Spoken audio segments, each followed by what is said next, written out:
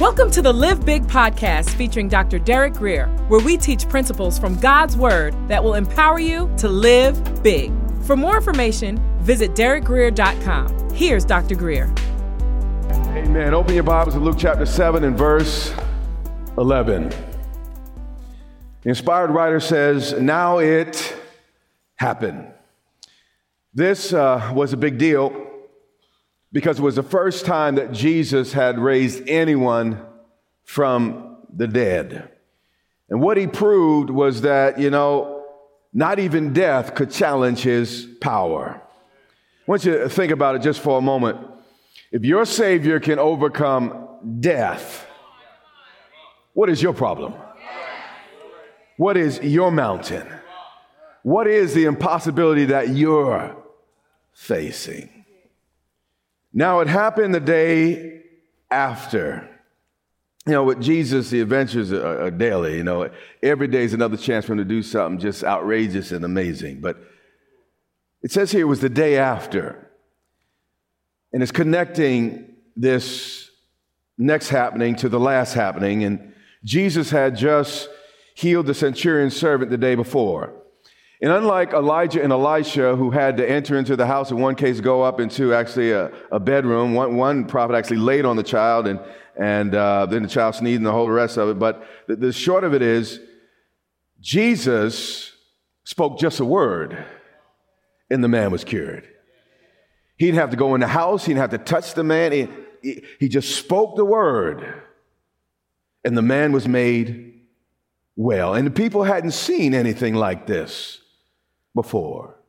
There's more power in one word from God than the weight of all the human dysfunction combined. So the day after that great miracle, Jesus did even a greater miracle. And he went into the city called Nain, which was about 9 miles south of Nazareth. And many of his disciples, now it says many of his disciples, went with him. So of course, by now, the 12 disciples are present, but Jesus had impacted many lives. In fact, later on, he anoints 70 other disciples. And matter of fact, when Judas hung himself, they said, listen, we want someone who has been with us from day one to fill his shoes in his place, meaning that Jesus did not just travel with the 12. Actually, the Bible says elsewhere in Luke that women traveled with him. So he had female disciples. He had male disciples. So the bottom line was people from all over began to trust Jesus. And it says this, and many of his disciples went with him, and conjunction, 2 different groups of people, and a large crowd. So notice Luke distinguished the disciples from the crowd. There's a marked difference between those who just attend and those who surrender. And now the question for you is, which group do you belong in? If God was writing a story today about, there were some disciples in the crowd, which group would you belong to? And when he came near the city gate, under Jewish law, dead bodies were considered unclean. So burials didn't happen within the city gates. They happened outside the city gates. And some pain, some hurts in life, you don't want a whole lot of reminders around you about them. And I think that's part of the reason why God required this under the law.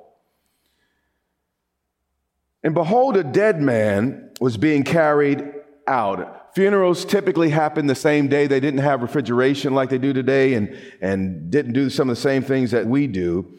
So the point is, the situation was fresh and the emotions were still raw as Jesus came upon this situation. And it says that this man was the only son of his mother, meaning this was her only boy. And in that culture and in this time in the ancient world, a mother's son was the only thing she had to support her in her old age. And here, this boy is gone. Then it says on top of that, she was a widow. Again, there's no Social Security. There's none of that. And if her boy doesn't take care of him, she's in trouble. On top of that, she didn't remarry. So she already lost her husband. now her son, both gone. And the Bible continues, she had no husband, to reinforce the fact that she was alone. And unless she had very wealthy relatives, she would now become one of the most vulnerable in society. And she'd have to depend on the public charity. She'd have to beg. Women were not hired to work out in the fields so much, and you really couldn't get a great job. So the rest of her life shifted. It's just amazing what one day can do and how it can change just everything sometimes. And this was a situation with this woman. It says, and a large crowd from the city was with her. So we see an image of this huge parade following Jesus. And they're coming toward the city of Nain. But as they're coming toward the city, another large procession was leaving Nain, heading toward the surrounding hill for burial. Now, this meeting here was unintentional, but how many know with God there are no accidents? And when the Lord saw her, custom required that the bereaved mother walk in front of the casket. So it really wasn't strange that Jesus saw her first. But what is strange is that the Bible says, it does not say he saw the massive funeral. I mean, everyone in the town, it's a small town, came out, everyone in the city, to participate. But he doesn't see this massive funeral. The Bible says he only saw her. There is no tear that God cannot see. No pain that God cannot feel. No threat that God cannot hear. If his eye is on the sparrow, I know he watches over me. When the Lord saw her. In our culture, if you're driving down a highway and you come upon a funeral, everyone's lights are on and in a long procession, out of respect, you pull over to either the right or left to allow the procession to pass by. But in Jewish culture, it was very, very different. If you happened to come upon a funeral, you were obligated, you were obliged to join it. So the question that loomed at this particular intercession was who would join whom? But the Bible says he had compassion on her, meaning his heart immediately joined her heart. And actually in the Greek, in the Bible languages, when it speaks of compassion, in one place it calls it bowels of mercy. And just like my wife used to say to me, I asked her to stop. She used to say to me, I love you from my liver. It's like, huh? She said it sounds better in her language. Okay. It's romantic in her language, but but anyway, no. But, some of these ancient languages are more pictorial. And to have compassion was to feel someone in your guts. I mean, to really not just kind of have an idea in your head about them. It's to feel it in the seat of your emotions. And the Bible says he saw her. This woman he did not know. This woman you would think that he met just by accident. And he had compassion on her. Now, I know some people worship this remote God that's out there somewhere past the stars, and one day, maybe by and by, we'll get to know him. But the Bible, the Jesus of the Bible is very different than that type of God. He's a God who cares. He's a God who loves. He's a God that's near. Matter of fact, Hebrews really spells it out for us in chapter 4 and verse 15. It makes it more didactic than with the narrative we just heard. He said this, "For we do not have a high priest who cannot sympathize with our weakness." If you are hurting in any way today, Jesus has been there. He not only understands, he's hurting alongside with you. And if anyone can get you through what you might be feeling, it's the man that was betrayed by one of his own. It was the man that was stripped naked and beaten, and then they put big old nails in his hands and in his feet, and people wagged their head at him saying, well, made fun of him, mocked him, if you the Son of God, come down. And he knows what it's like to be made fun of. He knows what it's like to be rejected. He knows what it's like to be beaten. He knows what it's like to be betrayed. If anyone understands how to get you through what you're going through, is this man from Nazareth. Luke 7:13. When the Lord saw her, he had something moved on the inside. This is not a cold, distant Jesus talking, well, I got things in my mind, I got to get somewhere. And no. It grabbed him in his heart, in his very gut, if you will. Now, the American dictionary defines compassion as this, and it's very similar. It's just not as graphic as the Greek and Hebrew. Compassion is a feeling of deep sympathy and sorrow for another who's stricken by misfortune. But watch this. Accompanied by a strong desire to alleviate the suffering. Jesus doesn't just feel for you. He's not just up in heaven crying because you're going through. He's up there crying saying, I want to help. I want to help alleviate. I want to lift. So he's not this detached individual. Compassion. Every time you find in the Bible, Jesus moved with compassion. He did something. God's compassion is a verb. God's compassion is an action word. It said he had compassion on her. God wants to help you more than you want to help yourself, by the way. And then he said this to her. And if you're not familiar with the Gospels, you're going to think that Jesus was just being sensitive.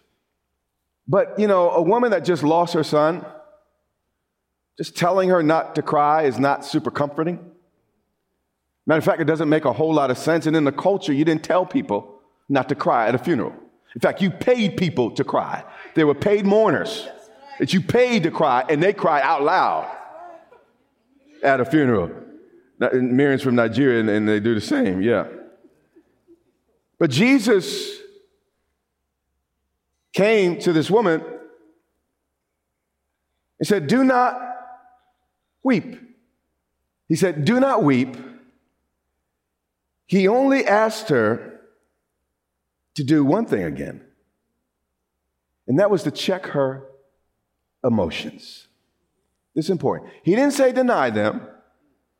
He didn't say suppress them, push them down. But he just said, don't let any feeling cloud your response to me. This week, I was feeling just a little bit discouraged. And we all have moments of discouragement, but, day one turned to day two. Day two turned into day three. And I started to talk to the Lord about it. Or better put, the Lord started to talk to me. By the way, this is where this message comes from today. And the Lord said, Derek, am I to join your parade,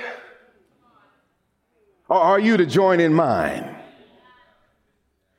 Derek, if you keep your head up, I'll turn it. But in this situation, the way God wanted this woman to release her faith was by not giving in to what she was feeling. You might have every good cause. I had good reason to feel a little bit discouraged. I had good reason not to get up out of bed and maybe get into the office just a little bit late. I had good reason for what I was feeling. But I had a choice to make. Was I going to require God to follow me to my parade, to the funeral ground? Or was I going to shift gears and follow him? Stay with me. When the Lord said that, immediately Psalm 30 and verse 11 came to my mind. This is what David said when he was struggling. He said, you have turned. Who beside me needs God to turn some things in your life? Yeah. David was facing the type of tired that sleep can't fix. But still God turned it. He said, you have turned. See, this next little thing might not mean nothing to you, but it means everything to me. You have turned for me. I appreciate what God has done for others. I appreciate what God might have done for you. I appreciate some of the things I read in this book, but I need a God that can do it for me. David said, you have turned for me. I said, God, can you do it? Will you do it for me? That was my question. You have turned for me my mourning into dancing. Just as easy as Jesus turned water into wine. When it's darkest, he can cause your light to shine. God knows how to do it, and he'll get it done. Then it says, you have put off my sackcloth and clothed me with gladness. David was drowning in his sorrows, but the Lord stepped in and helped him to swim. And there'll be moments when your head is underwater. Moments when you're taking water into your lungs, but the Lord will lift you up, and he don't always lift you out. He said, well, listen, I'm going to put strength in the way. I'm going to teach you how to, boy, just put one arm in front of the other. Just put one leg in front of it. Just keep on walking. And here's the deal. The shift didn't happen immediately, but I made a choice. And instead of just going with the current that was leading me down, I started swimming against the current. And amazingly, I reached the shore, and I'm happy now. You hear what I'm saying? But sometimes you gotta put one arm in front of the other arm, and you got to move it, and God will teach you how to swim in the midst of your challenge.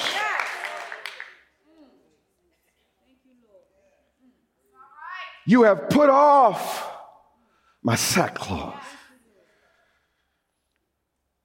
and clothed me with happy clothes. MLK said, if you can't fly, run. If you can't run, walk. If you can't walk, climb. I'm sorry, crawl. There you go. Someone knows it better than me. But by all means, keep moving.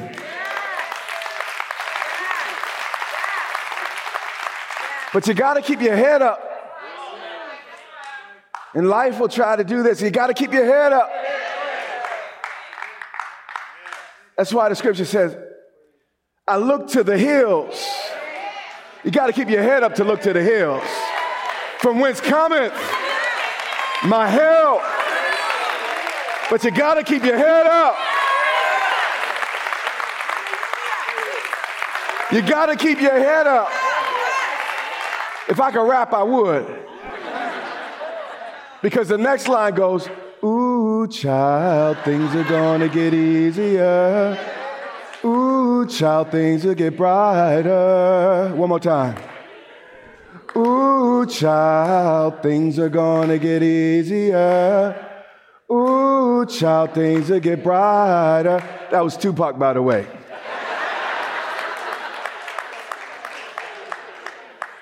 Luke 7:14. Then he came and touched the open coffin. This coffin wasn't like today's coffin. It was a simple stretcher that carried the body, and they wrapped him, and it would look like little sheets. Then they put a napkin on top of his face. But Jesus came and touched the coffin. Now, the word translated touch is not a gentle little pat. Jesus literally grabbed the stretcher. And when he did it, those who saw it or carried it stood still. The pallbearers immediately stopped in their tracks thinking, why on earth would someone who's not even a member of the family, this guy don't even know them, how is he going to come and touch? You don't touch nobody's dead sons. You don't go in the funeral and start touching on bodies, particularly in the ancient world. Not only that, he was a rabbi. Rabbis knew, everyone knew, but rabbis knew best, that if you touch a dead body, you become unclean. So everyone stops like, what is going on here? But with Jesus, instead of the contamination rubbing off on him, his clean rubs off on the contaminated. It's amazing. It's amazing. I could bring all my sorrow, all my sadness, all my depression to him. It's amazing. And all that rubbing, I'll never bring him down. I'll never make him sad. He will instead rub off on me. It's amazing who he is and what he does. And he said, And by the way, this is prophetic. How does he know how old the guy is? He's wrapped up. Young man.